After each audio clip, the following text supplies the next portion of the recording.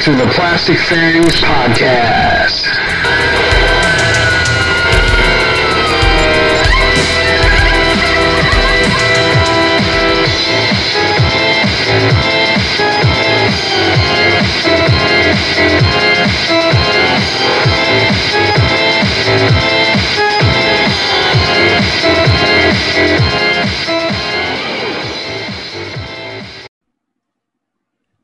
Welcome to the Plastic Fangs Podcast. My name is John Ramsey. What's your name? My name's Rodney Self. And I'm an alcoholic. Actually, what is it? From I'm a sexaholic.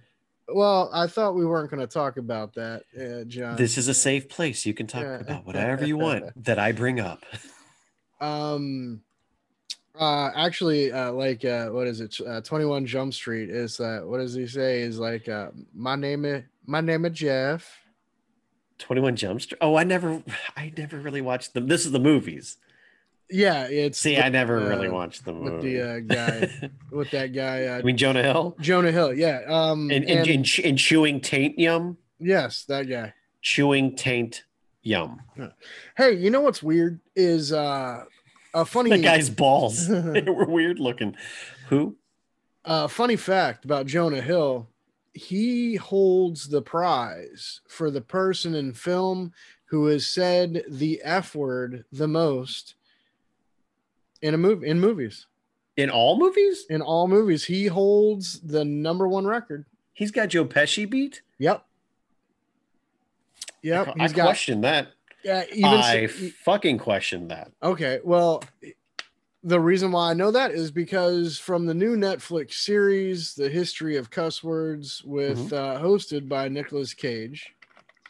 And he knows the F word. Yes, absolutely. And of course, the first episode is all about fuck. And he, one of the trivia questions and that he kind of asks is, who do you think #1 is? A lot of people think Samuel L. Jackson. Nope. Oh, Pesci, nope. Yeah. Robert De Niro, nope. It's Jonah fucking Hill, man. That's crazy. Isn't it? He did say it a lot in Superbad. He did. He said it a lot just in that scene when he was telling the teacher, I don't know how to make tiramisu. I don't fucking know how to make tiramisu. But speaking of crazy, John, we're having a watch party. Yeah, man. It was my choice. And I'm dragging you down the street kicking and screaming on this one. So out of all of our watch parties, I'd say we're running about 75%, maybe 85, 90% zombie.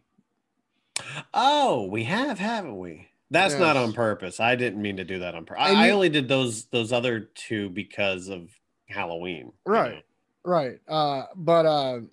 So hold on, we've done Night of the Living Dead, 1990, Day of the Dead from 85. What other zombie? Well, you could technically count Jason as a zombie from Friday the 13th part. I don't. I mean, you could, but I don't. But when you say zombie movie, you don't think. That's not the first thing that comes up when you think of a zombie movie, right? Well, you just think of like a crazy killer. But on a technicality, Jason kind of is a zombie. Sure, but. Again, you want to watch a zombie movie? Yeah, let's watch a Friday 13th. No. I want to watch Lucio Fulci's Zombie. Well, you could count body parts almost because of Jeff Fahey's acting. No, he was good in that. He had the best hair in the biz. That's right. Best hair in the biz. Absolutely. His acting, how dare you? Nothing But Trouble, Chevy Chase, kind of zombie-like performance. I will say Dan Aykroyd's Falling Apart was zombie-esque. Yes. But well, everyone knows if you're listening to this, what we're watching tonight. Zombie Nightmare. Ain't you good looking? I'm sorry, John. I fell asleep for a second. Yes. Zombie Nightmare. Yes. John, I originally saw this for the first time watching Mystery Science Theater 3000. That's how I first heard about it. Yes. And I will be referencing them a bit during our comments. Right. Well, this is If you have a copy of this, go find it right now. Go digging. Well, it's of course it's on Amazon Prime as of the recording here. Yeah, I'm watching on Prime. You can watch it on Tubi as well, but I'm sure there's commercials. Yeah, if you have Prime, go straight to that. It's a lot easier. No commercials, and it's on there. It's free. All right. So a spoonful of sugar helps the medicine go down. What are you drinking right now? No, I'm drinking water. I'm lighting up some sugar for my absinthe. Right, absolutely. I'm gonna get all Johnny Depp in From Hell. You know. Oh, gotcha. I'm gonna get in the opium den and fuck myself up. I thought you were gonna get on a phone call with Amber Heard and have some. I'm recording you, but you don't know I'm recording you. Yeah. Yeah. This isn't the TMZ podcast. Oh, too bad. Yeah, I know, right? So, Zombie Nightmare is a 1986 Canadian film, John. Yes, it is.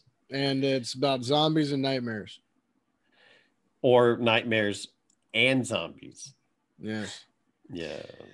Well, are you ready to get into this? I'm ready. All right. So, audience, cue it up at home. John and I are going to hit play in a 3 and a 2 and a 1.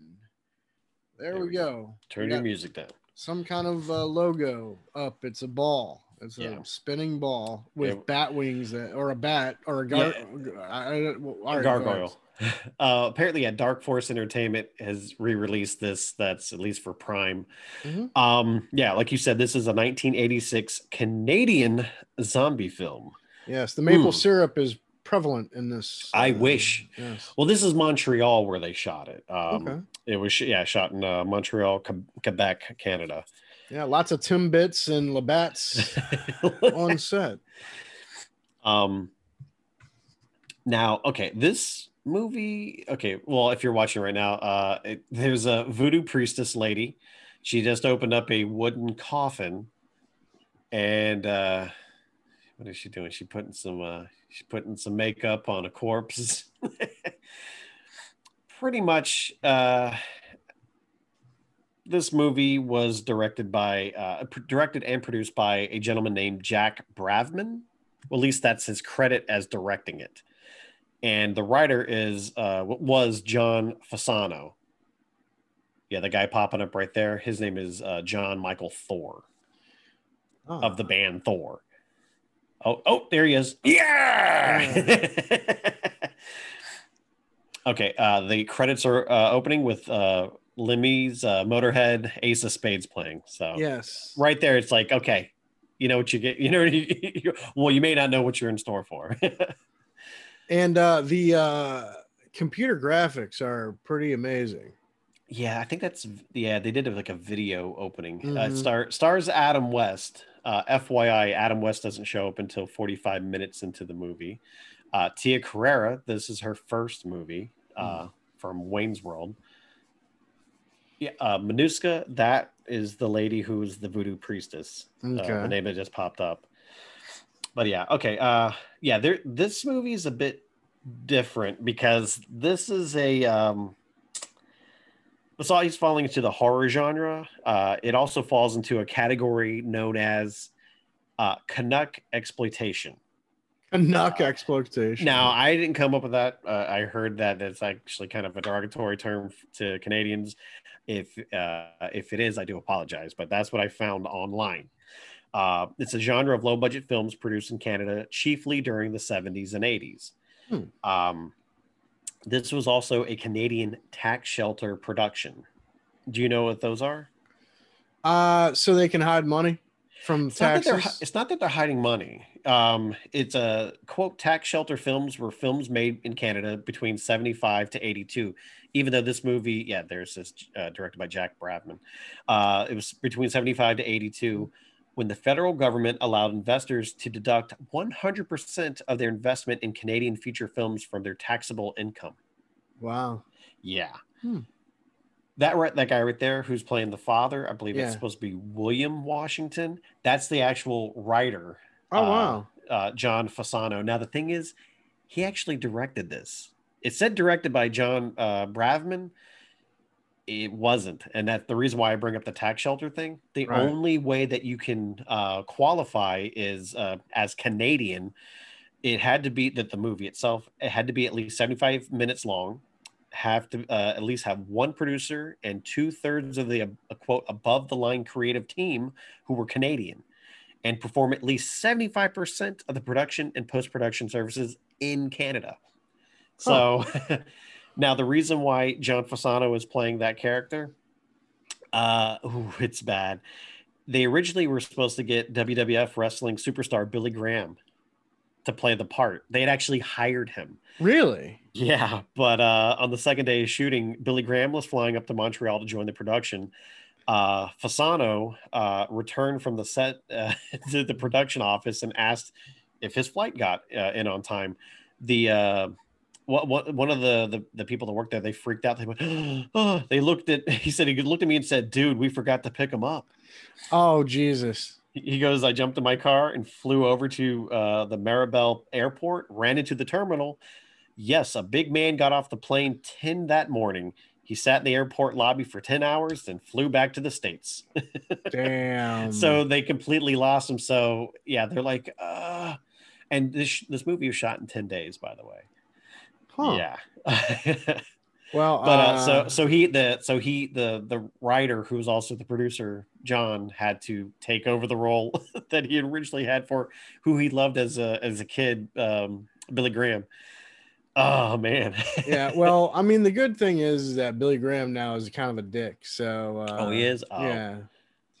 Well, that sucks. Right. Here we get some hoodlums with their the greasers. Yeah, because this must be like based in the 50s, and they're attacking a young black woman. Now, her name is Tracy, I believe Biddle. Her father later pops up in the movie, so I'll bring him up when he shows up. And her father has a huge backstory just in his life. Well, it looks like the fight choreography definitely has some wrestling elements to it. It does. Yes. By the way, those right there, right. He just got stabbed. Oh. Yeah.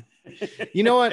That kid's wearing a Yankees hat. Those guys must be Red Sox fans. That's supposed to be a young Tony Washington. He's played by Jesse D'Angelo.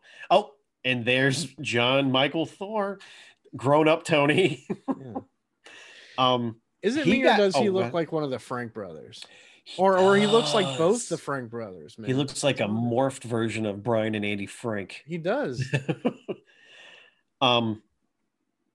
He was brought in the last half of production for this movie. The reason why, John Fasano, he is a huge metalhead. The guy we just saw that got killed, who was playing the father.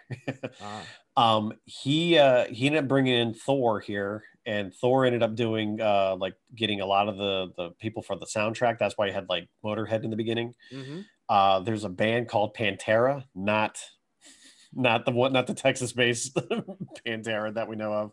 It was Thor's wife's band, and got her on the soundtrack. And look at this guy. Jesus, where did his sleeves go? Yeah. So when they shot all of Thor's scenes here, this was like the last 2 days, I think, of production, because the guy who they have playing him, I don't know if they shot this. Yeah, they hadn't shot any of the alive Tony parts yet, but there's a guy named Pee-wee Pamonte, I think.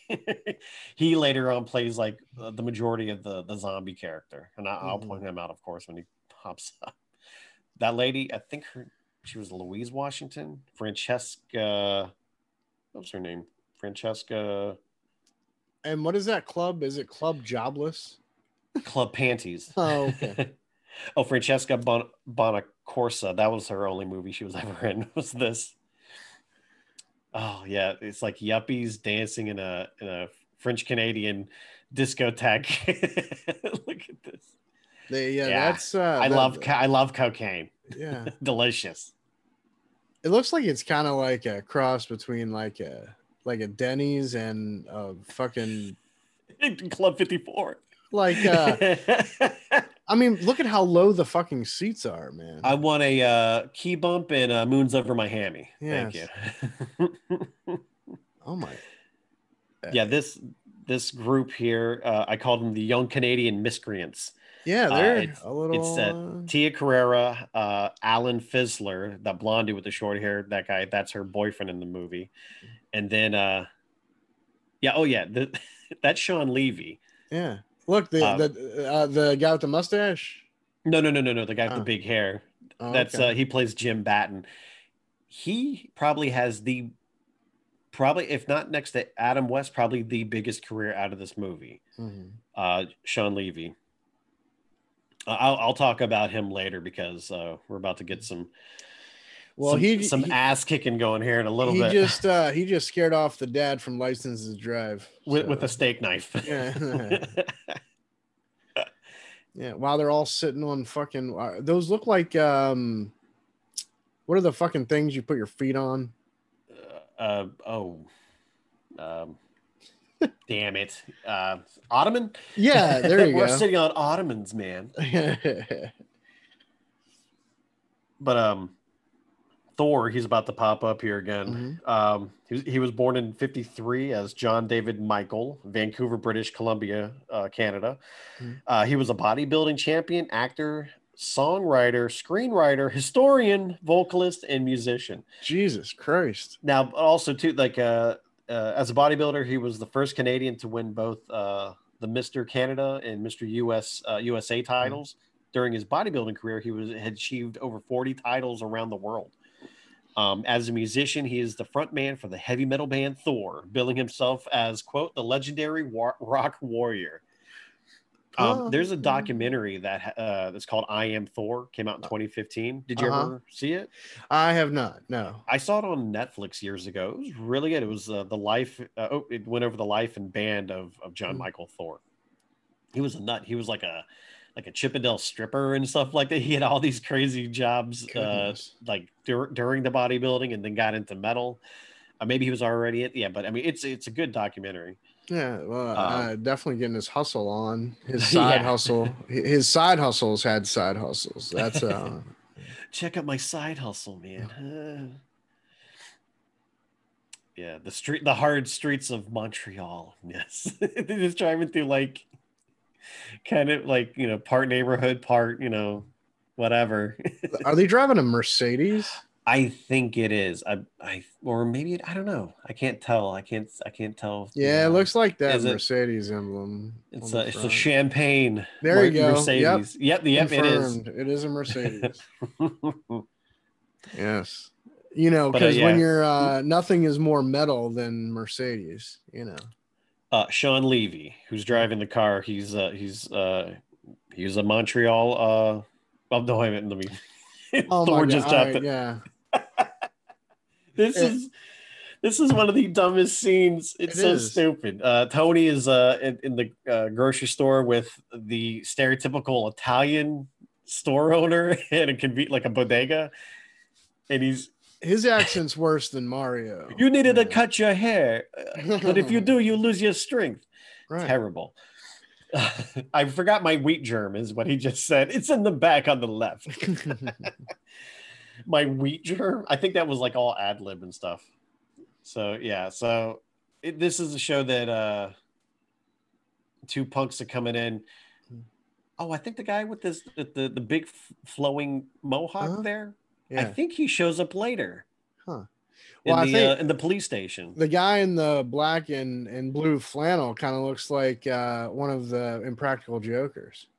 Who? Joe Gatto? I didn't know Joe Gatto was Mamma Mia. he just said Mamma Mia. He put a gun in his face. Wow. It's like the fight choreographer for this was like. It's like two middle schoolers. Okay, you do this. You grab him. You let him flow. Yeah. He grabbed him by the scruff. It was like, but this is coming up right here. Look, give me that. Boom.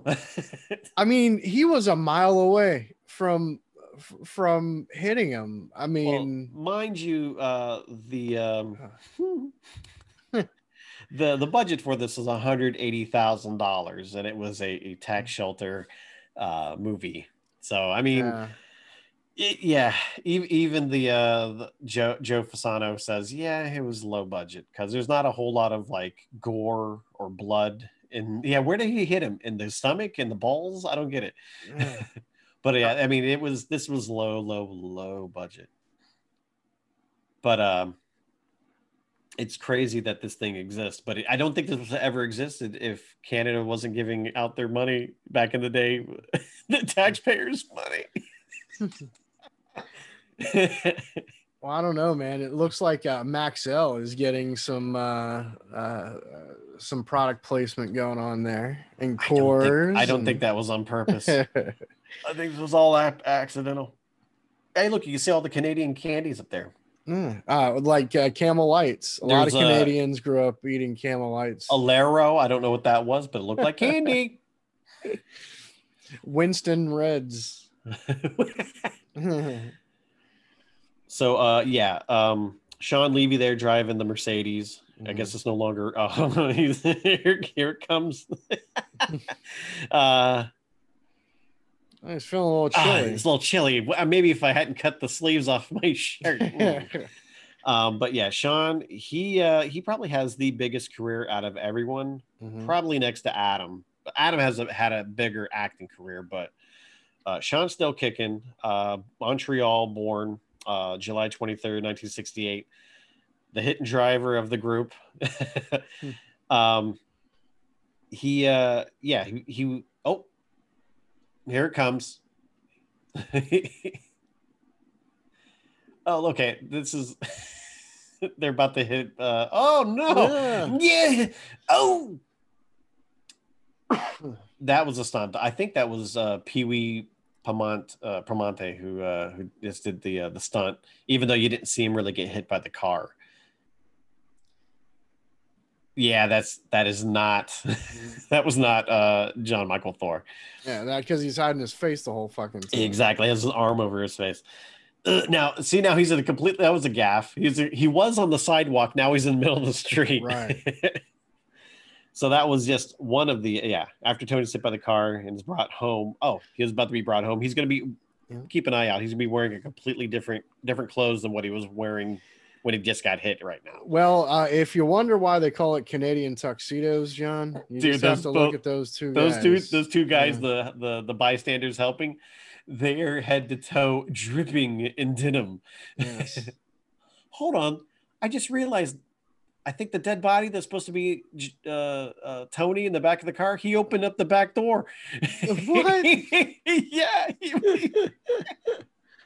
How did that door open?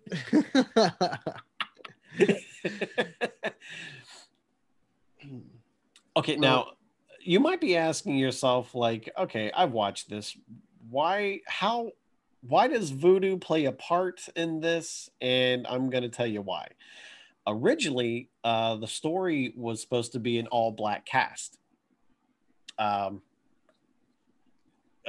was supposed to be like young white yuppies do a hit and run, and it's a young black athlete. So, well, they couldn't. That was the whole story before they even started casting.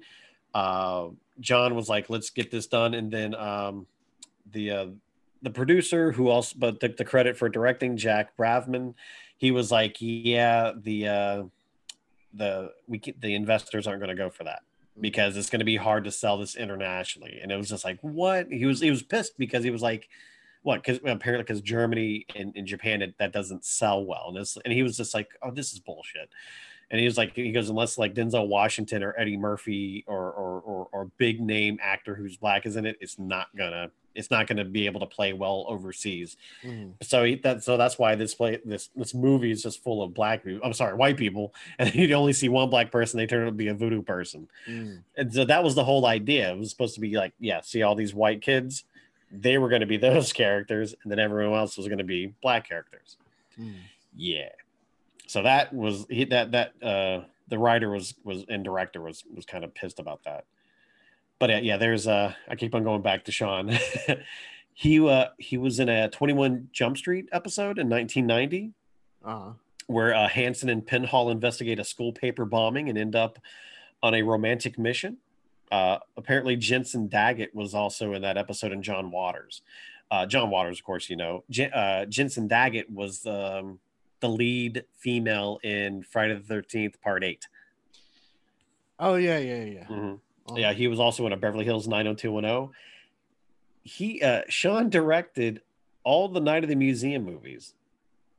Get that guy right out, there. really? Yeah. Wow. Date Night with Stephen Colbert and 30 Rock. Tina Fey. Yeah. Real Still with Hugh Jackman.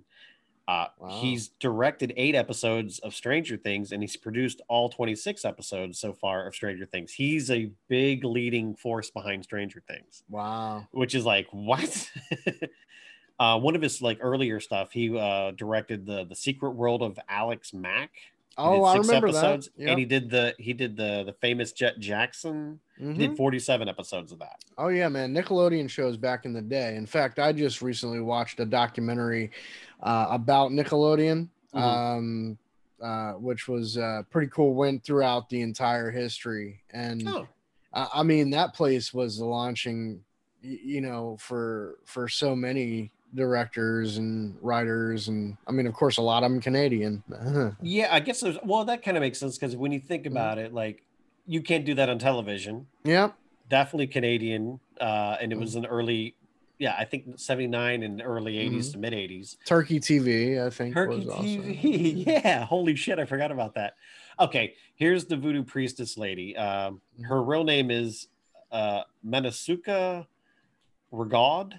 I believe its last name is French, as Molly McCambie, the Montreal voodoo priestess. She's from Montreal.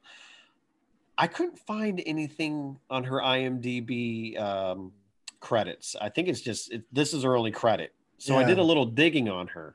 Oh. She has a Twitter page, a current Twitter account. Oh, really?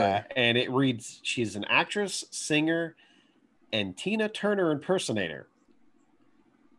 Okay, I can see that. And she has a tagline, make your next event, quote, simply the best. I'm not making that up. Go to her Twitter. Well, Valentine's Day is coming up. It is on the horizon. Now, I think because of COVID restrictions, she may not be able to show up, but she might be able to do a cameo. Right. You never know. I didn't look that up. I went to her website. It says the following: available for all kinds of events. Quote, the look, the sound, the moves, the legs, the excitements. You deserve the best. Wow. And apparently on the DVD commentary on this, I think it was Thor Fasano, the writer, director, and the guy who plays the young detective, Frank Dietz. They all said that the cast said that they couldn't understand a word she was saying while they were filming, because she really lays it on thick with like a, I guess, Caribbean. I don't know what her accent's supposed to be, and I don't know if she knows either. Yeah. Haitian. I don't know.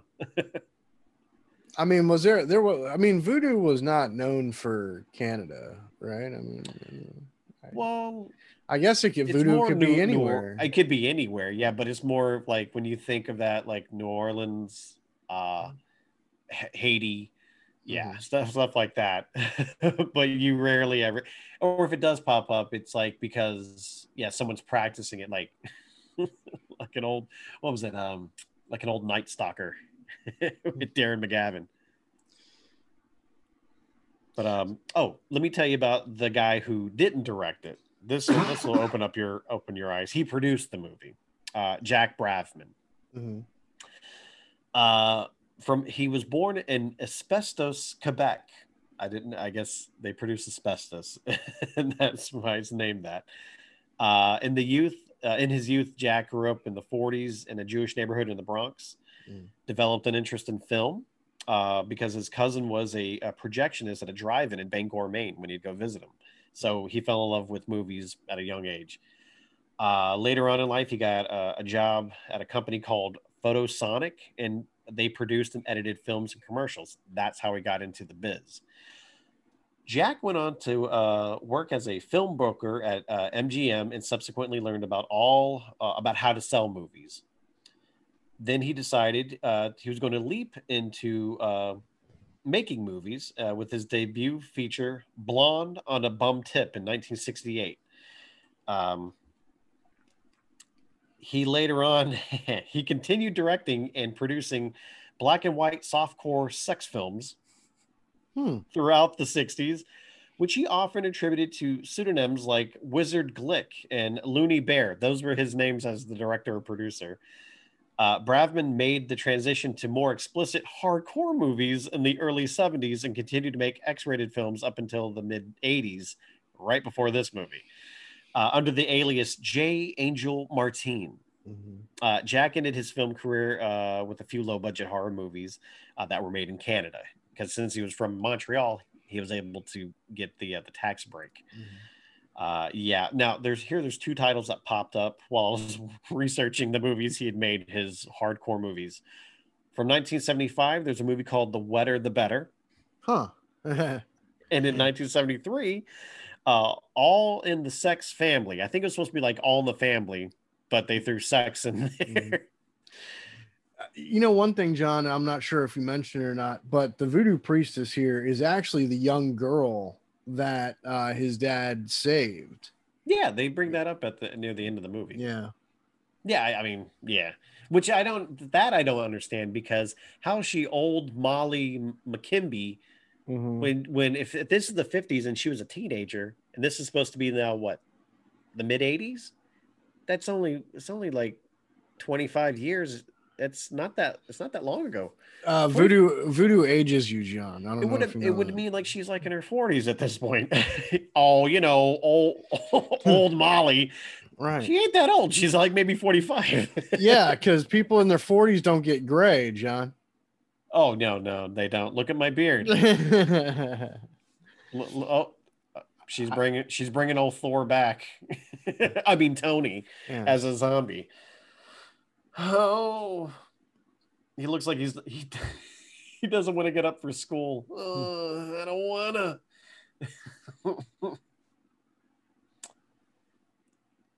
Oh man. Oh, here's your bet. Make sure go to town, Slugger. Yeah. Apparently Thor, he was talking about during a commentary for it, for this film, he was talking about how the contacts, it was a torturous 5 hours to put those in for a zombie makeup. So yeah, it was like the makeup and the contacts. He did not like it, apparently. There he is, Sean Levy. Well, and he's getting spaghetti, because who doesn't eat spaghetti? One of the caveats of this movie is that the voodoo priestess can bring him back to life, but only until he can get revenge, right? Yeah. Who made up those rules? That made no sense to me. I was like, why? How's that? I mean, I know of course it's all made up. I get it. But I'm like, really? It loses its power. Well, he's eating raw, cooked spaghetti, leftover spaghetti. Yeah. Without the sauce. And then he throws it at his mom. That reminds me of Dane Cook. He goes, I wish I had a superpower where I could shoot spaghetti out of my fingers. I don't really like you. Here, have a plate of spaghetti. Damn, and now he's driving, what is that, a Porsche? I think it's a Porsche. I can't tell. I don't think it's it's not a Boxster. I think they really want to hammer home that this kid's rich, spoiled. But I think the other side of that, it has scratch marks on it, because he pulls up later in the film for these young teens that are young. I mean, what are they supposed to be, like 18, 17? I don't know how old they're supposed to be, but they keep on hanging out at the Twist and Creme. I guess it's the Montreal version of Dairy Queen. I don't know. The version that we're watching on Prime still has the cigarette burns there for the cuts. I don't know if you've noticed that up in the right-hand corner. Yeah, it was on film. Yeah, this Yeah. is just a. Yeah, I'm sure the VHS has it. It was just you probably didn't see it because it was formatted. Yeah, because this is just they didn't. This is a print from the actual the film. Yeah, because I think it was about 10 years ago or so. They put a Blu-ray out for this. Might have been less, but it's hard to find now. It's like about $40. Yeah, Which it I was didn't. it was a DVD that was released by Scorpion Releasing back at 2010. So about 11 years. Then they did another one under Code Red, Yeah. apparently. The Code Red has, I think, the commentary, and I think that's the Blu-ray of it. Twist and Crim. Twist and Creme. Or is it cream? I don't know. It is creme. Creme. If it ain't the creme. Yes. Look at this. Look at all these. Yeah, this is the 80s, man. T-tops, baby. There wasn't a whole lot of I couldn't really find out a lot about the production on this thing. I mean, I wonder why. Well, I mean, it's not like they document. I mean, already this is a tax haven movie. Yeah, it's No one gave a fuck when they were doing anything with this movie. They're just like, we're making a movie. That is true. This is true. But now let me talk about the writer who is actually the director. John Fasano, who was born in Bethpage, Long Island, New York, in August of '61. He passed away 7 years ago now, in 2014. He was a director, producer, and a writer. He was also a Hollywood script doctor, so he'd go back and like fix written scripts just to punch up like certain dialogue and stuff like that. He was a self-proclaimed metalhead and did artwork for promotions in heavy metal magazines. That's where you get that Thor connection. Yeah. Okay. Now, after this, he directed Rock and Roll Nightmare. It was written by Thor. You know the heavy metal movie I showed you, Black Roses? Yeah. He's the director of it. Oh, wow. Yeah. That was in '88. I'm surprised it wasn't called Heavy. What it was, Heavy Metal Roses. What it was? No. It was Rock and Roll Nightmare, and then Black Roses, separate movie. So it should have been called like Black Nightmare or Nightmare Roses, maybe. Roses Nightmare. That's. This guy in the car. Al Franken. Yeah, he looks. Yeah, he does look like Al Franken. He was a producer on Judge Dredd in '95. He was a producer on Die Hard with a Vengeance, producer on Tombstone, and he helped co-write, I guess, script doctor another 48 Hours with Walter Hill. In Walter Hill, he directed The Warriors. But John hated how this movie had been butchered by neophyte editing team in Montreal. And I'll get more into that later. Now, this is the biggest murder scene in the movie. Right now, you have two characters. It's Susie, I believe. Let me find their names. John McEnroe. He's screaming. They're playing tennis. Peter and Susie. Peter, that actor's name is Hamish McEwen. And Susie's played by Manon. That's her name, Manon E. Turbide. Manon. By Manon. This was like her. She on IMDb only has her for 2 movies. This and another movie in '87 called Mindbenders. And now Peter, this actor, Hamish, he was in the movie Heavy Metal Summer, aka State Park. He was in an episode of Friday the 13th, the series, which I believe was shot in Canada. He was in an episode of William Shatner's Tech War, Forever Night, which was another Canadian TV show. Remember the vampire detective? And he did a voice in Avengers United They Stand as Wonder Man / Simon Williams. So that guy actually is a part of like Marvel. You could probably go on Disney Plus and watch that right now with him. Yeah, this won't be on Disney Plus, John. This won't be on. No.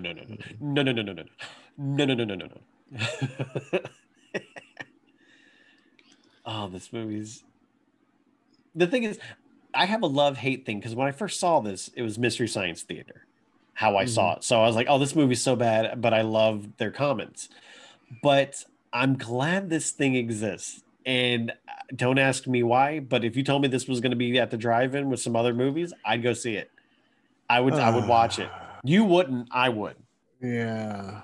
I wouldn't go out of my way. Well, you just ain't a true fan now, are you? No. Not of this movie. Yeah. Yeah, definitely not with this movie. No. It's I would never.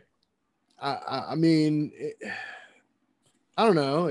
I think maybe once a decade.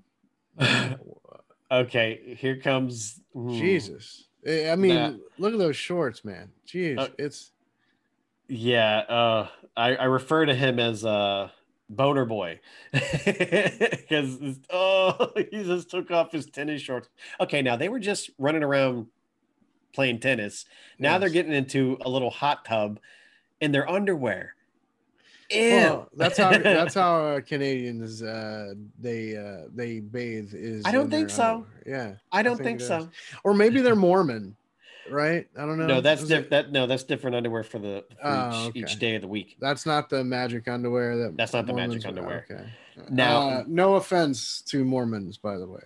Or Canadians. Yes, or now, Canadian Mormons. Yes. Now I call this the underage hot tub, and the reason why for that is there was supposed to be a nude scene for this scene where one of the victims was going to be naked in the spa with her boyfriend. Mm-hmm.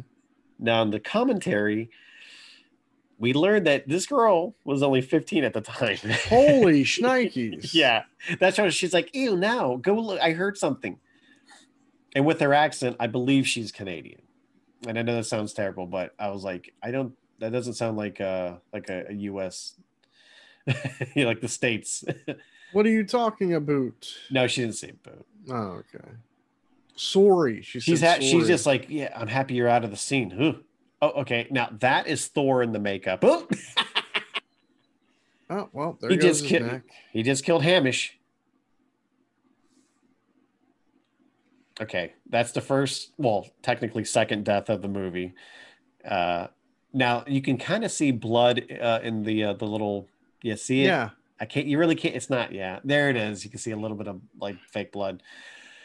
So yeah, I always. Jesus Christ.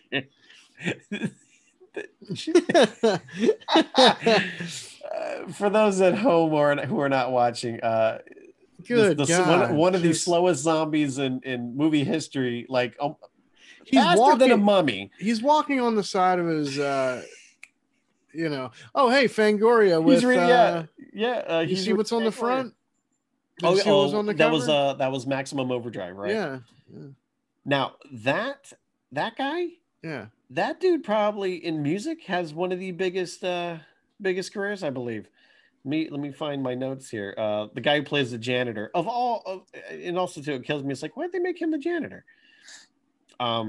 His daughter was in the beginning of the movie. She played the young Molly. Right. You were talking about that, yeah. Where? Dude, okay. He caught up with her. He caught up with her, and by the way, as she was running through all these hallways and shit, there's tons of exits. Right. There were a ton of exits, and look how far away he is from her. Oh man, that's a horrible shot. Jesus, again, John Fasano hated the editors. He wanted to edit, but they're like, "Oh no, we got some guys they'll do it for free so they can get the credit." And they're Canadian, so it'll help. Still help with the tax break. Okay. I mean, for real. Okay. Right there with her. Now this scene is cut with her being killed with the baseball bat. Yeah, it's cut from MST3K. Look at that. But that's the most blood you're going to see in the rest of the movie. That's all the blood. Like they're going to bring the coroner in, and you're going to see the outline, and that's all the blood you see. Yeah, that right there is the goriest part. That got this an R rating. Like the length, this should have been like PG-13 because I don't think they had any F. I don't think they said the word fuck at all in it.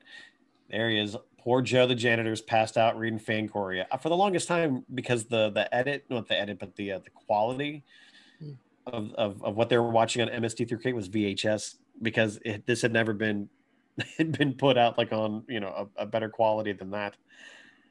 Okay, the guy who's playing Joe the janitor, that's Charles Bedell Sr.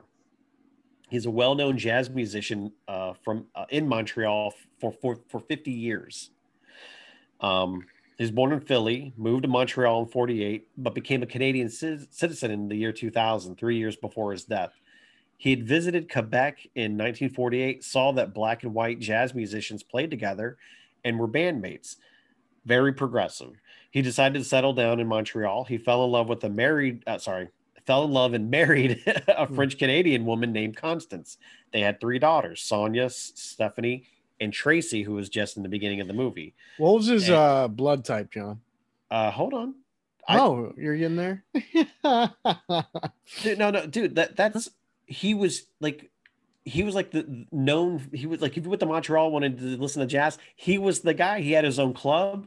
Like that dude, like is probably in Canada right now is it's bigger than everyone in this production. Gotcha. he played with everybody. Like it just made me go, whoa, like that guy, he's playing the janitor and he's like this esteemed guy who'd been around for like at this point probably 30 years in the jazz scene. So I thought that was pretty damn cool. Now that actor is playing the young detective. That's Frank Dietz. He actually directed and got an award for what's the documentary called Beast Wishes, shared with Trish Geiger. Beast Wishes, it was a documentary about Bob Burns and his wife Kathy Burns. You know who Bob Burns was? Or he's still alive. No. He was the gorilla in the original Ghostbusters in the live action. Oh yeah. he is a movie prop collector. He has almost all of who did the special effects? Rick Baker. He has almost all of Rick Baker's masks from Star Wars and all his early stuff. He has the Alien Queen from Aliens. He's collected all this movie memorabilia over the last probably like 60 years or so. Yeah, Bob Burns is a huge. I think he even got an award at Horror Hound for all the stuff that he because he's a collector historian, if you will. But yeah, that guy directed the documentary, which I haven't seen, but it's supposed to be really good, called Beast Wishes. Yeah. Do you remember this guy, the coroner? Yeah. The voice. Yeah. That's actor Dean. I don't know if I'm saying this right. Hagopian. Hagopian. Dean Hagopian. Are you a peon? Hagopian. His name is just medical examiner. He doesn't really have a name in the movie. He was actually in the movie Brain Scan with Edward Furlong. Really? Yeah, he I guess the love interest. He was the love interest. No, the girl who played Kimberly. He played her father. So Edward Furlong goes and he goes, oh, can I see Kimberly? And he didn't. I had to go back and see. I'm like, is this guy's voice? Because he talks like this. Lover boys in the pool. Clearly, the man never talked like that. He said that he was doing his impersonation of Columbo. So he's going to pop up later. But like after this, everything's downhill for gore. Oh, let me take that back. There's a little bit more blood later, but it's really cheesy. It's like stuff that I made back in high school. On the set, the crew was all French Canadian, and they hated all the Americans that had come up to be in the movie. They really did. They just that doesn't sound very Canadian. No, that's very Montreal. Oh, It's very okay. Quebec. I gotcha. Yeah, they because like the whole thing they want to, there's like a lot of people from Quebec they want to be separatist. They Mm. want to be their own sovereign country within Canada because they see themselves more as French, not Canadian. Yeah. Man, and look at Levy's leather gloves, man. It's that was a big thing in the 80s, right? Is wearing those I leather want gloves to. and Oh yeah, I want to say what's his face helped that. Alice Cooper. At least every time I saw him in a music video, oh yeah. like Poison, I'm like, why is he wearing them gloves for? Yeah. Well, I've never seen him on a motorcycle. What's up with that? and Sean Levy's character, his hair, has definitely looks a little Billy from Stranger Things esque, doesn't it? It's huge. I mean, his is much bigger, but along he the same actually lines. Yeah. he talked about how big his hair. He goes, oh yeah, he goes, I had big hair in the '80s, and they cut to this because it was like I think season 2 they did like what did they do? Season 2 of Stranger Things, they had like almost like a Talking Dead Yeah, it was show. kind of like a talk show kind of thing. Yeah, and they showed a clip of him from this with his big hair. But yeah, it definitely is. Yeah, inspired it at a minimum for that. He produced The Arrival, and I think it won Oscars with Hawkeye, Jeremy Renner, and who was the actress? Redhead. He's definitely done a ton of stuff. Who she played Lois Lane in the latest Adam West. And we finally get Adam West with a fucking mustache, by the way. Yes, porn mustache. Mm-hmm.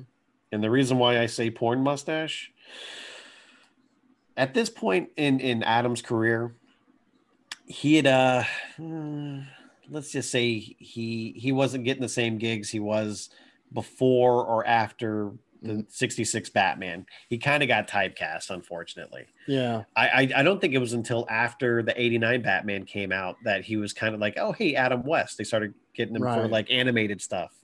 And people who grew up and were fans of him started putting him into their productions. In fact, I think it was around this time that he was doing like grocery store openings, right? As Batman. I mean, he was doing that through the 70s and part of the 80s. I don't know if it was this late in the 80s, but just 2 years prior to this, Adam was in a movie called Young Lady Chatterley 2.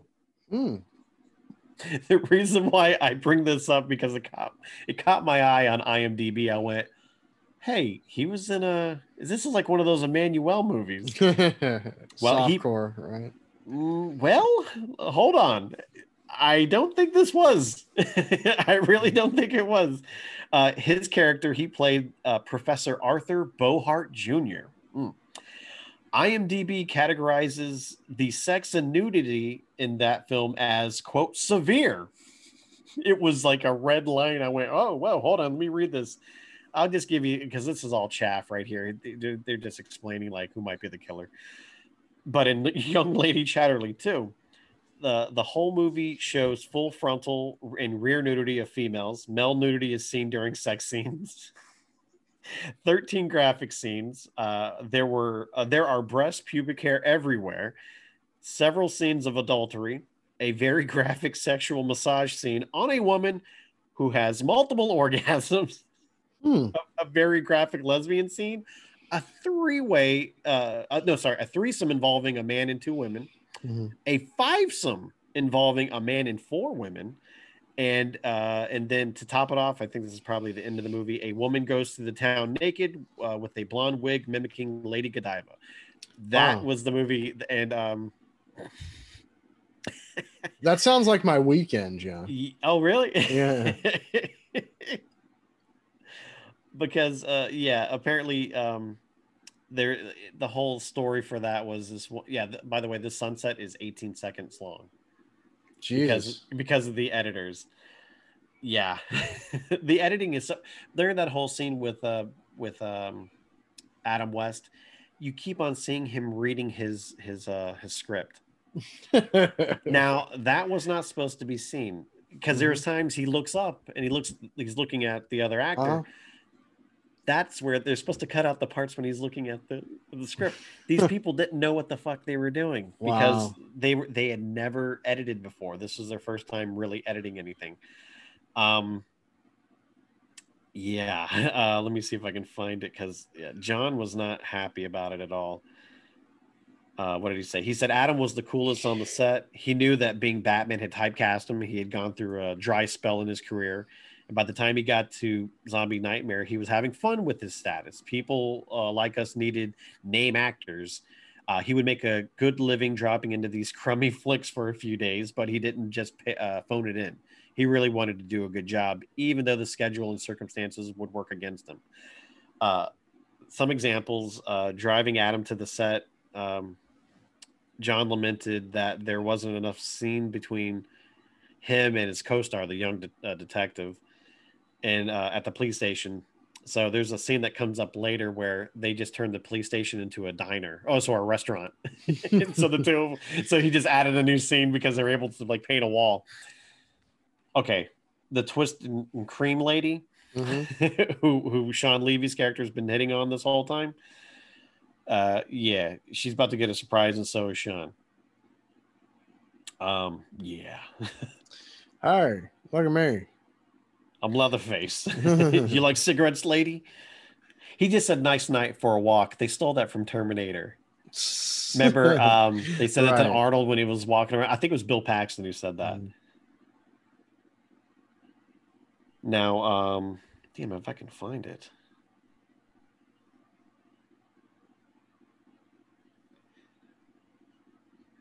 Yeah, he's like, your hair isn't big enough. I need it bigger. Yes. Have you tried Aquanet or Aquanet? Yeah, he's got the earring, man. Dude, this is definitely Billy from Stranger Things. Yeah. Definitely.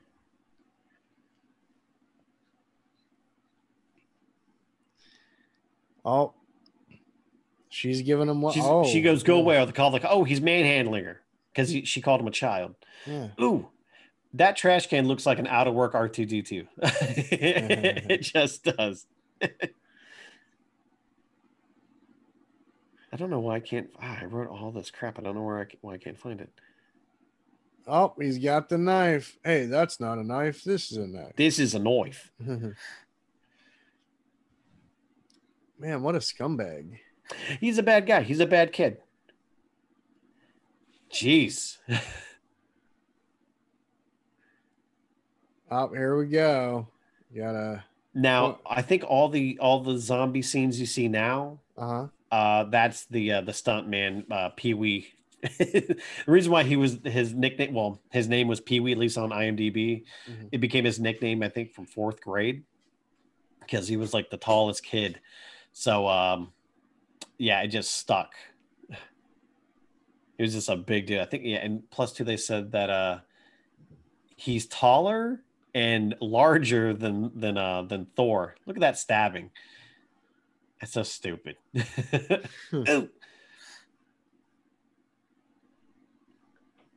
Oh yeah, you can definitely tell the difference in the walk. Yeah, look at even everything. Yeah, look how big he is. It's a big dude. I mean, Jesus. Not to say, oh, he impels him on the blow. They had the slow motion that scene. Ooh. Yes. Yeah, it's good stuff. Huh? Okay, the editing for this. After filming this, there's a baseball bat sticking out. Look, the blood's not even coming out of his mouth. Oh God, the guy Frank. He's called Frank the detective, but also Frank is his real name in real life.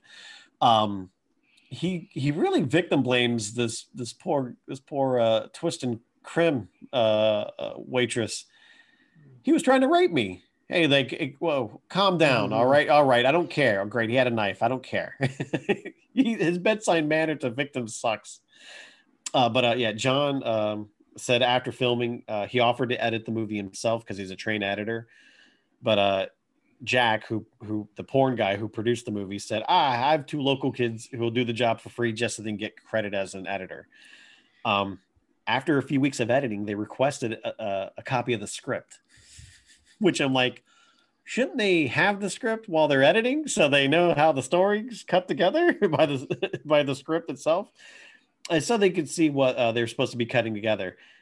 John said they had scenes where characters were killed and then put back in from earlier scenes after.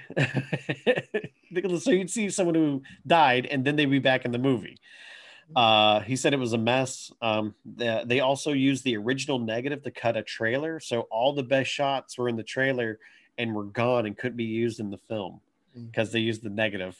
Oh, jeez. Yeah. Oh, and there's Columbo. Hi, how you doing? His voice. If you did a drinking game, because he shows up 3 times and you had to do like a shot every time he came on, you'd be fucked up by the end of this movie. He's pal Jimmy boy with a baseball bat. Yeah, that guy. He sucks, but I love this guy. That's the second. Okay, he's just said, he goes, he was probably whacked out on drugs. Adam West had said the same thing. It was probably someone on drugs, man. You know, people do that stuff. It's like, I guess drugs were just the go-to, like reason for doing bad for things? Everything bad. Yeah. Oh yeah, he recognizes the kid. He's a bum. Maybe he tried to impel himself on the baseball bat. Drug-induced suicide. Yes. Yeah, drug-induced suicide. There was a There's rash. Tina Turner. There was a rash of baseball bat impalings. Yeah, but not in the stomach. Yeah. Well, if you were talented enough, you could do that. They're going right into the. Yeah. Oh God. Don't play with that. Don't take that bat to practice. After I don't know where it's been. I think I do know where it's been.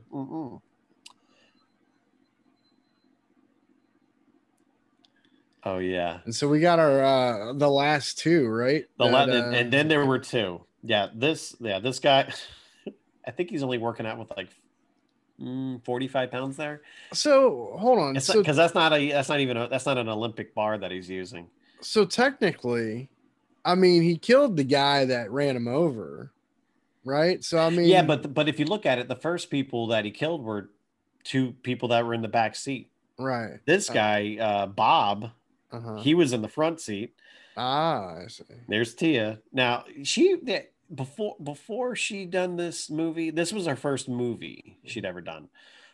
She'd been on General Hospital. She'd had a reoccurring role a few times. I think she had also had, she was, oh wow. She had done I think after this, a Friday the 13th, Married with Children. She was on one episode. Which Friday the 13th was she in? I don't know. I just know she was on one of them. I didn't look it up. She was on an episode of Quantum Leap. Now later in the 90s, she did do a Tales from the Crypt season 4. It was called On a Dead Man's Chest. It was where the guy he was a rocker and he got a dragon tattoo on his chest and it came to life at the end. And it ripped off with the big hole in his chest. Oh, and I remember from recent years on Curb Your Enthusiasm as Richard Lewis's girlfriend, Cha-Cha. But yeah, this guy who plays her boyfriend, his name is Alan Fizzler. He's been in a few movies, but not much is on his IMDb. Yeah, see the guy with the mohawk? He was in the beginning. He was the one him and the guy in the blue plaid, they were trying to stick up the Italian dude's bodega. And now he's going nuts. he's trying to kill 3 detectives and 1 beat cop. But yeah, the guy who plays Tia's boyfriend, he didn't have really much under his belt for movies, but from what I could tell, it was a lot of like softcore adult comedies. The last movie had him in was in 1990, a movie called New York's Finest. The synopsis is only 1 sentence. It was a cross-dresser helps 3 whores on their search for rich husbands. Okay, That's watch a hell of this a scene. That's a hell of a synopsis, and it tells me everything in such a short time. I love it. It's brevity. Okay. If you look at, Jesus. do you see the cursive handwriting on the paperwork in front of Adam West? It's gonna when it finally does cut back to him, you're gonna see he's reading the script. I feel so bad. Now here's the thing. Okay, I did the same acting in Donna Dracula, by the way, because I didn't know the script. I got it the morning I came in, and it's almost like the same as Adam West here. Mm. He only was probably, I think they got him in the beginning for like 2 days. So oh yeah, Tia Carrere was on an episode of Friday the 13th. Which the series. The series, yeah. Yeah. Do you know which one? It just said it was one episode, 1990. It didn't not the film series, but the television series. Yeah. Which was definitely had. I think it was shot in Canada. Mm-hmm. But oh man, poor Adam here. While they're during the 10 days they're shooting this movie, I guess the Montreal producer put all the Americans up in a sleazy motel by the airport. There was always porn on the TV, and of course, in John's words, which none of us had ever seen before. And the crew only spoke French in front of us, even though the bastards spoke perfect English behind our backs. But as much as he complained about this movie, look, he's about to kick this too. There Bam! you Pow! Even though he complained about the making of it and stuff like that, he still had said in interviews that he was really happy because he actually got something he wrote made. Mm-hmm. And it was, I think, I want to say this was probably his first real big thing. Because it's so weird because of politics is a probably the right word, but it sounds wrong. But like to get anything made, it's a Canadian production. You can't be a Canadian. You have to be a Canadian director to get the credit. Right. But since he was an American writer, he got co-director, but he really directed the whole damn thing. Wow. Well, here, Adam West is not reading his lines. No, he's not. Because if you notice, he was like, hey, we solved the case. He says it like a few times, and I'm like, yeah, I think he forgot his line. Hey, celebrate. It's a celebration. He says it's a celebration. It makes me think of Dave Chappelle as Rick James. It's a celebration. Yeah, he's like, put away those dirty pictures.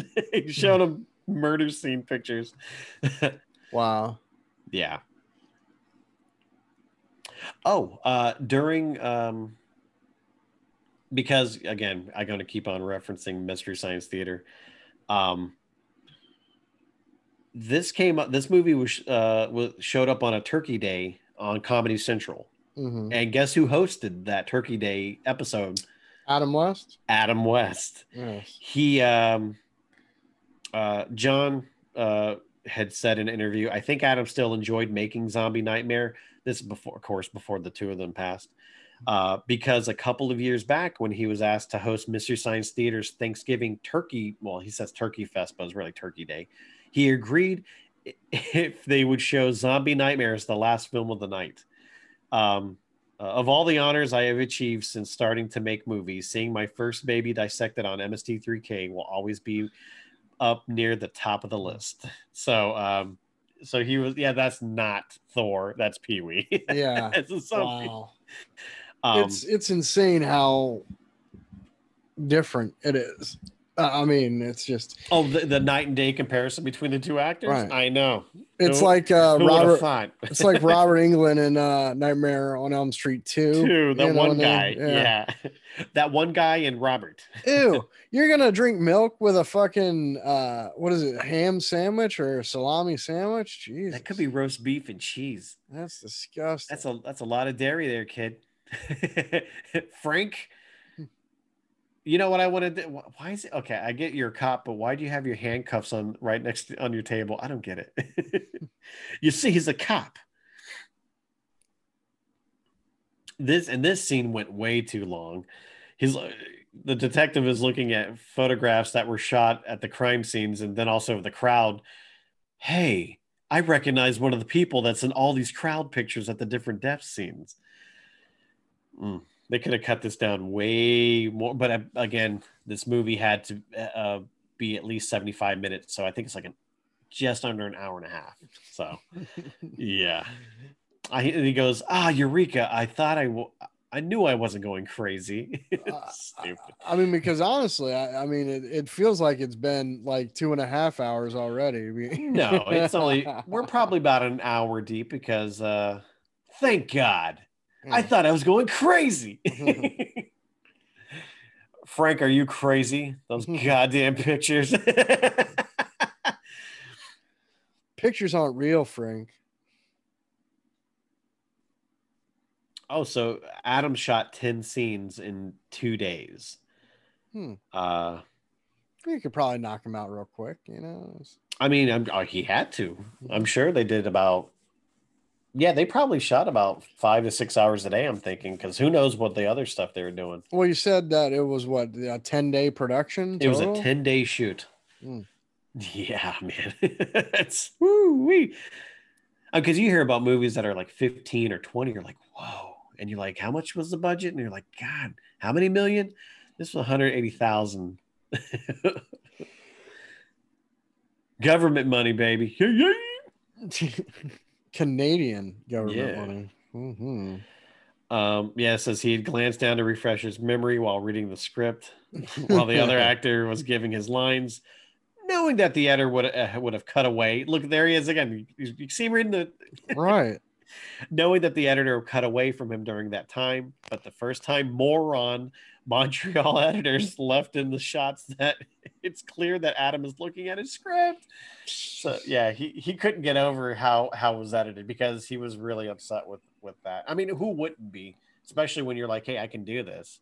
I mean, they should have had someone supervising, but again, that would have probably cost money. Wow. Yeah. That's why I think this movie could have been a little bit better, you know? It really could have. Well, it seems like kind of like The Crow before The Crow was The Crow and there wasn't a zombie. You're right. Hey, who's the guy who wrote The Crow? The comic book? James O'Barr. Maybe James O'Barr got inspired.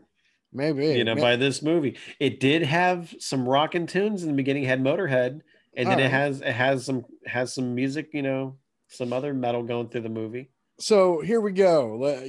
I know we've done it before and everything. Let's cast and do the remake. Cast the new Zombie Nightmare. Yeah, let's do the new Zombie Nightmare. Okay, well I know who. Well, it wouldn't be Voodoo. It would have to be something else. But the priestess woman would have to be Tia Carrere. I think so. Okay. I mean, because then you could say you could set it in Hawaii. But what she was born in Hawaii. What if we do what the director and writer originally wanted to do and have a largely African American cast? Oh yeah. Mm-hmm. Okay, well if you're gonna go that route, who would be the yuppies?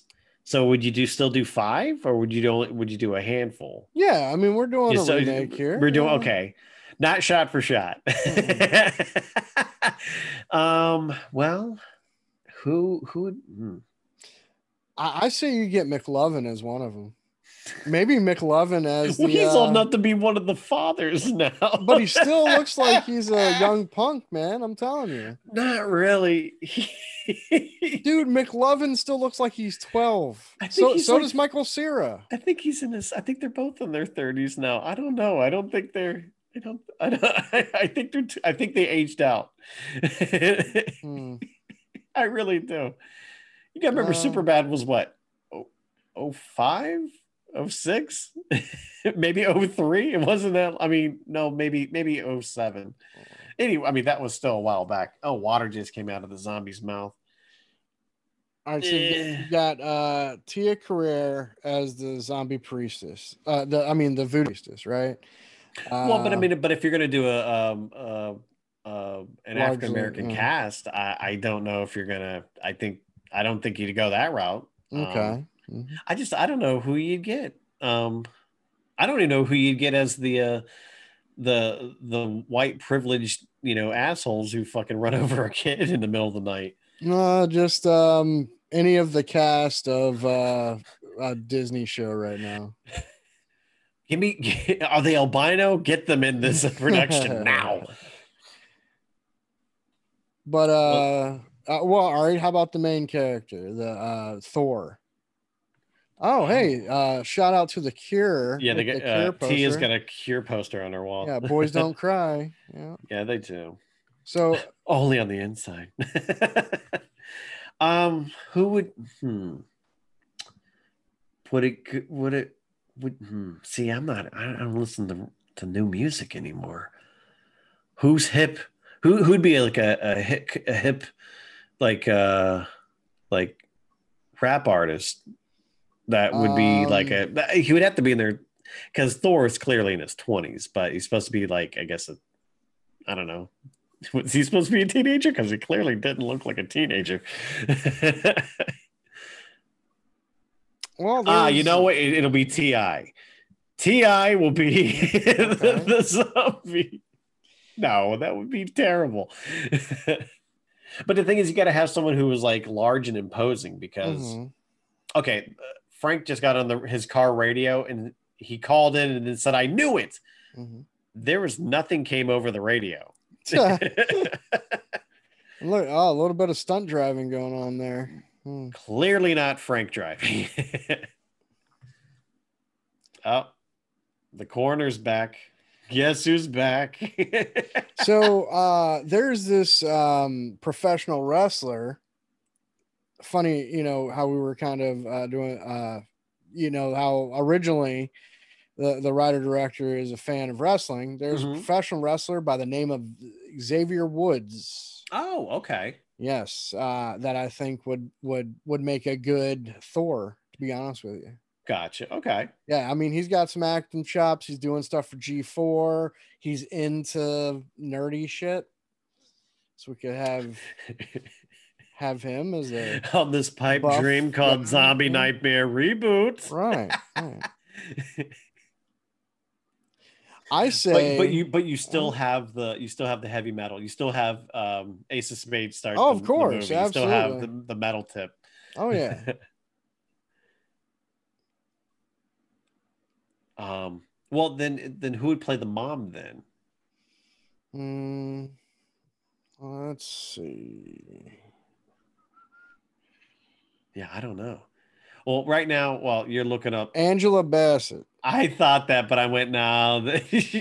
Wasn't she in Boys in the Hood? Hey, she the mom in that? Holy shit, dude. Fucking Jada Pinkett Smith. I don't think she'd do it. She was in Demon Knight. She was in Demon Knight before her career had exploded. Oh, okay. All right. Hold on. People start in horror. They usually don't end in horror. Well, let me take that back. They might, depending. Who's the lady who played Mrs. Voorhees? Yeah.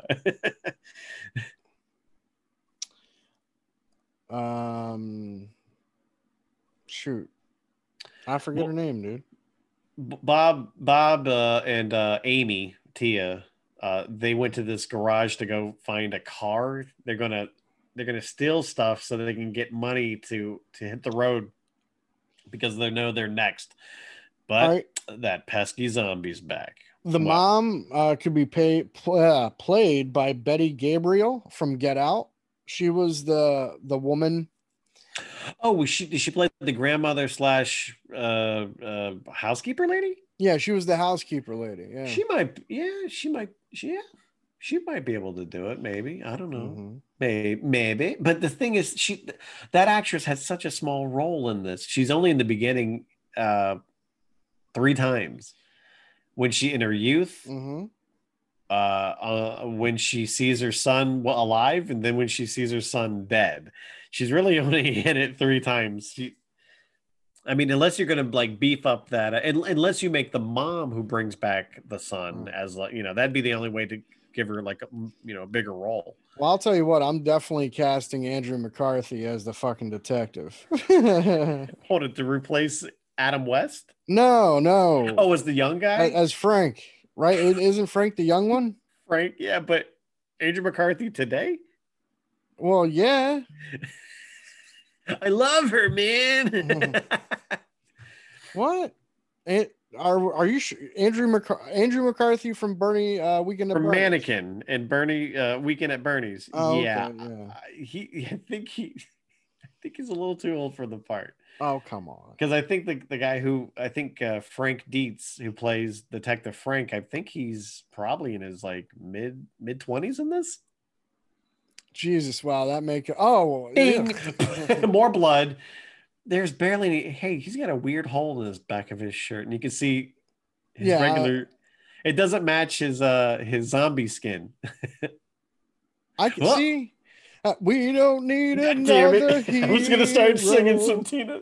Look at her. She's really going for it. Yeah, we don't need. So did she use her magic to make the garage door go down, or did she hit a button? I think she hit a button. Okay. It's the same kind of magic when I go to like a store and the door opens up by itself. Wow, that's that was some. Oh my god! Yeah, and what is it with with women running from this slow ass zombie? How did have nowhere else to go? She ran. How many levels are in this garage? Because she was upstairs, now she's downstairs, and this guy is just walking so slow. See, they should have never like cut the zombie's hair. The zombie's hair should have stayed long, like Thor's was at the beginning. Yeah, that's where this. Yeah, you're right, because they're almost unrecognizable. But again, I don't think they were thinking that. Because like later on, oh my god, the makeup thing. Oh, what? Did the zombie just pop out of nowhere and start choking him? Yeah, he did. He's very slow, but he's also fast. Pontiac. Man, this is supposed to be like there's 2 climactic ends. It's supposed to be the revving up to the end of it, but whew. Yeah, there's Tina. Hi, I'm Adam West. He looks like he's trying to proposition a hooker. Adam West. Oh yeah, I meant to mention earlier. Adam said in some of his dialogue when they mentioned Molly's character, well, the Molly character here, he said the baddie voodoo palm reader that follows ambulances around. Yeah, baddie. Okay, here when you said earlier the who sneak walks behind a zombie. Hope he doesn't see me. I'm following him. Well, I mean, his work is done, right? Yeah, this is the payoff of like he's got his revenge. Now he can go be with Shelly for all eternity. Shelly. Oh, Shelly. Fuck, that's the crow. My bad. No, it was his pet turtle. Shelly. Okay. Yeah, hold on. Why is he going to the graveyard? They never buried him in the graveyard. She had him in her backyard when she resurrected his ass, not the graveyard. I'm calling bullshit on this movie. Really? You're just now starting to call bullshit? I wanted it to win awards, but I don't know now. Oh, I can finally rest. Oh, I'm a real boy now. Oh, like he's at his father's grave. That's is why that what it is? Grave. I think so. Yeah. I mean, you've seen this before. Have I? Did I? Okay. What? Now it's what's with that guy? Is that like the Spencer for Hire gun that Adam West has there, or is that like the Equalizer gun? Well, he needs to be able to aim. You know, It feels a little. I guess lasers had to be huge, because what is that, like a Glock? And that's he has not. a huge on the top. It's not. It's a scope that's on top of it. It's not a laser. It's not a laser. It looks like a fucking scope. Maybe he's got scope mouthwash in there. Maybe I Fuck, don't know. that is a scope. Who shoots a handgun with a scope? Someone with really shitty aim. That's. Let me put that up near my face and the recoil. Pow! Case is closed, Frank, and he's shooting a zombie in the back. Hope you like paintball, zombie. My back gets in pain. This is the last evil. Yeah, I could not understand her dialogue. Now, is that a puppet head or is that the actor's head with that smoke coming out of it? Shit, dude. I think it's a puppet head, because that's a lot of smoke. I don't think someone, took a huge drag off a cigarette. Oh, yeah, that's them manipulating the head. She's got diarrhea. She's shaking. So is this supposed to be like the S? Yeah, you could tell that's, oh God. Yeah, you could tell that was just an empty mask. Right. So he shoots her. Oh no. She's dead. But all that fidgeting and shaking and shit, that was to release the energy out of the sun. Am I right? To go into the ground? Yeah. I'm pretty certain. I mean, that's zombie 101, right. Dude. Hey, man. He goes, "You gonna shoot me? I have no choice, Frank." Check this out. Oh wow, that's oh dude, he pulled a Tor Johnson, remember, like from Ed Wood? When he was trying to get out of the grave. That is that's the writer. That's right. That's the same actor who played the father in the beginning of the movie. It's supposed to be the father, right? But the makeup was molded for Billy Graham, the superstar Billy Graham. Oh yeah, that's right. So luckily John was large enough to fit in that makeup and the mask that they made. He said he couldn't see shit because the mask had no eye holes for him to look out of.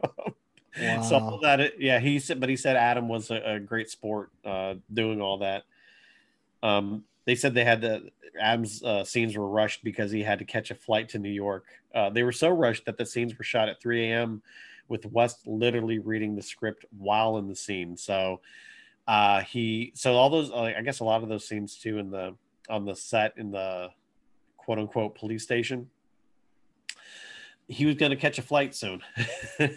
So they might have done this one first because that's the big special effect, And now it's sad. This song here is who is this by? Oh yeah, this is called Zombie Life. And it's by the band Nighthawk. Oh yeah, Nighthawk. But Nighthawk like a knight in shining armor. Nighthawk. Oh. I believe it's Thor singing. His the incidental music was done by Thor's band. You know what his band's name was? Thorchestra. Wow. Yeah. So anyone who might be interested in the soundtrack, there's a song by Fist called Danger Zone. A band called Virgin Steel, Re-Rule the Night. Thor did another song called Rebirth. Band named Death Mask did a song called I'm Dangerous. The band Battalion did the song Out for the Kill. And Pantera, again, not the Pantera, but at the time, Thor's wife, she had a band. The song was called Midnight Man. A band called The Things did a song called Dead Thing. And again, Thorchestra did all the incidentals. Thorchestra. I thought that was the cool. I went, hey, I like the way that looks, man. I like that. Oh, yeah. And Girl School did Future Flash and Come On, Let Go. Yeah. All of those artists I have definitely heard of. I've never heard of. Yes. Oh, and of course, Motorhead at the opening. That's insane that there was another Pantera. Yeah. So yeah, I didn't look up to see when the original Pantera had got together and formed their band, but yeah, who knew? When Mystery Science Theater did this, it was released. Their version was released November 24th, 1994. So this came out what 87. So that would have been 4, 5, 6, 7 years. 7 years later, it got roasted by Mystery Science Theater. Their segments, when they did it, the first segment was the Mads got really into voodoo because of the movie, and second segment, Crow is sitting reading quietly and enjoying chocolates when suddenly Tom runs him down with his little red car paralleling the action of the movie. I forgot about that. Segment 3, the bots are enjoying a hot tub just like the teens were at the in the movie, until Mike surfaces wearing a snorkel and mask and bearing a fish on a spear. Segment 4, Crow has abandoned his. Oh, apparently, yeah, he had a Batman song, a play that he'd done a Batman play. So Tom and Mike were dressed up as Batman and Robin, but Crow had already abandoned the play, but he forgot to tell Tom and Mike, and so they're wearing outfits. In segment 5, Mike and the bots have written letters to Adam West, and then TV's Frank has inadvertently turned Dr. F into a zombie and doesn't know how to reverse the spell. And remember they did the stinger at the end of every MST3K, like a little segment. It was the part where Thor pops out of the coffin screaming. So yeah, I recommend the Mystery Science Theater version if you want to have a laugh. But yeah, again though, I mean, I thought that it was pretty darn crazy that how this movie even got made. You know? Yeah, I mean it's. I mean it all comes down to money, right? It comes down to money and an opportunity. I mean, they got a name. They got Adam West. He's definitely the biggest name in the movie. And then at the time, I would say was probably, Tia Carrere. Sure. She had the second, because I think she'd also done like, what did she do? General Hospital. She'd also done a few other like, she was on an episode of A-Team in the early 80s. So it was like, so she, not to say she had name recognition, but she was kind of like, an up and comer at the time. But yeah, that's a little slice of, hold on. I'd be remiss if I didn't mention this, because I did have this in my notes. Besides this being part of the Canuck exploitation craze of the 80s, 70s, and 80s, other examples of that are the 1978 trucker movie called Highballin' that starred Jerry Reed. Apparently that was shot in Canada. Class of 1984, which we both watched. Oh, yeah. A while back with a young Michael J. Fox. And Perry King. Yes. My Bloody Valentine, of course. Did you ever see this movie called The Pit from 1981? So it's one of those movies that I rented from the video store. Yeah. But I wouldn't. It's on Shudder right now. It. Yeah. Oh, I had it. I bought it years later. It was like $5 or $4 when Circuit City was still alive. Wow. Still around. So I went, hey, I'll grab that. It's a cheap horror movie. Yeah, not good. But it starts out with a Halloween scene, which is kind of cool. But yeah, it's a bad movie. The kid in that, I think his name was Jamie. Oh, he's a little creep. And it's not a good movie, but I think it's worth watching again. Prom Night with Jamie Lee Curtis. Terror Train with Jamie Lee Curtis. Both those were post Halloween. The movies Screwballs and Screwballs 2, Loose Screws was shot in Canada. They're part of the Canuck exploitation. I believe those movies were also with the tax shelter. The Porky's trilogy movies, those were all shot, and of course, David Cronenberg's early stuff, Rabid, The Brood, Scanners, Videodrome. Those are all a part of that. Those are examples of. But not French, but Canadian movies. But this one not as as prevalent. I mean, Mystery Science Theater, I think, probably gave it the, yeah, that gave it the platform for people who would have never thought to have looked them up. Mm-hmm. Yeah, definitely. But also too, those other two movies have a pretty big cult following. I don't know how they were in the 90s, but they have a pretty big cult following now. Yeah. Rock and Roll Nightmare and Black Roses.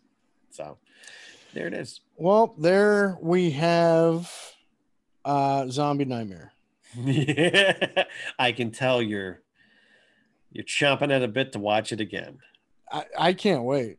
Get me two. Get me Yes. three viewings. I'm gonna watch them all tonight. Please. Absolutely. It kind of is what it is. But your excitement is it's infectious. But I mean, it is interesting. I mean, it's terrible. I mean, it's a I think that the premise is interesting. Revenge stuff from Beyond the Grave. Yeah, revenge / kind of horror. I mean, yeah, doing a remake, I would definitely, I'd up the gore. It's kind of like, Toxic Avenger is kind of like a revenge type of movie, and that had way better gore. Oh, absolutely. but again, it's one of those things where you really could take it and make it into something enjoyable. Yeah. But I mean, in comparison, right. And I know Adam West was, kind of proud of it. And, towards the end of his career, he lauded the camp, he embraced it. And because of that, I think so many people, loved Adam West, but yeah, this was something. All right. Nice. Yeah. But, that's we've got some great stuff on the horizon. right John? Like, no, the next one we're doing is this. Yeah, we're doing it again. Oh, Jesus Christ. Doing it again and again and over and over. Well, what I am excited about is the fact that we are approaching 1 year of the podcast. Come February 15th. Absolutely. It'll be a year we've been doing this. Now, the funny thing is and we'll talk more about it in our special 1 year anniversary show, but it was around this time, maybe it was Christmas time, but around Christmas, this time, that we were kind of planning things. Mm-hmm. So it's really cool that we've been able to be at it like this. And how many movie parties have we now done, John? I think this might be our 7th, because we did Friday 13th or watch parties. Sorry, part 8. The next one I think was Body Parts. Shoot, how many have we done? I don't know offhand. So we did Friday the 13th part 8. That's one of them.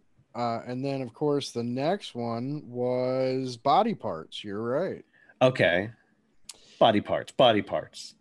And then of course when we got into Halloween, Night of the Living Dead, Day of the Dead, Halloween 3. Okay, that's what, 5? Right there. And then of course Nothing But Trouble was the last one. So this is number 7. Absolutely. There it is. Our 7th watch party. Number 7. Yes. So 4 out of 7 are zombie films. 5 if you count Jason. I don't count Jason. That's a Friday the 13th movie. I would never consider that a zombie movie. Any of them. Let's let me hey Siri, what is a zombie? Well, if we're gonna go, dead corporeal revenant created through the reanimation of a corpse. Would you like to hear more? No, thanks. Still doesn't count. It's a Friday the 13th movie. Right. Again, if you said, "Hey, I want to watch a zombie movie," you're not going to go unless you count parts. What's the one you got resurrected? 5, 6. 6? Yeah, Yeah. where You're he struck right. with 6. lightning and Yeah. reanimated. Right. So yeah, I would count that because he gets brought back to life. So Now, again, he gets brought back to life in the beginning of each of the subsequent movies. So does that mean that Frankenstein is a zombie? Or I'm sorry, Frankenstein's monster. Yeah, he is. But again, those I would never say those are zombie movies. I mean, they are, but I wouldn't. Again, when I hear someone say, "Oh, I want to watch a zombie movie," what do you think of? Friday 13th? Think of Jason? No, Frankenstein. I think of Romero. I think no, really. I think of like those old like White Zombie with with Bela Lugosi. My favorite zombie film is Frankenstein. You're just being contrarian now to anything I say. I say up, you're going to say down. I say left, you say right. Where was that energy earlier? Dude, you had a plethora of information, sir. I mean, and I will say this: Mystery Science Theater version, definitely fun. I mean, and this would also be a fun movie to sit around with people and make fun of and stuff like that. But it definitely, a lot of the information that you had, definitely fascinating. I mean, you gotta say it like Spock. Fascinating. Yeah. Fascinating. Say facetiously. Fascinating. You gotta make a face like, I don't give a fuck. Fascinating. All right. Well, ladies and gentlemen, follow us on our socials. Give us a review, subscribe, spread the word to the friends and all of that good stuff. Yep. And Yep. That's me at an auction. Yep. Well, until next time, may all your zombies be Frankenstein. May all your nightmares be zombie. What?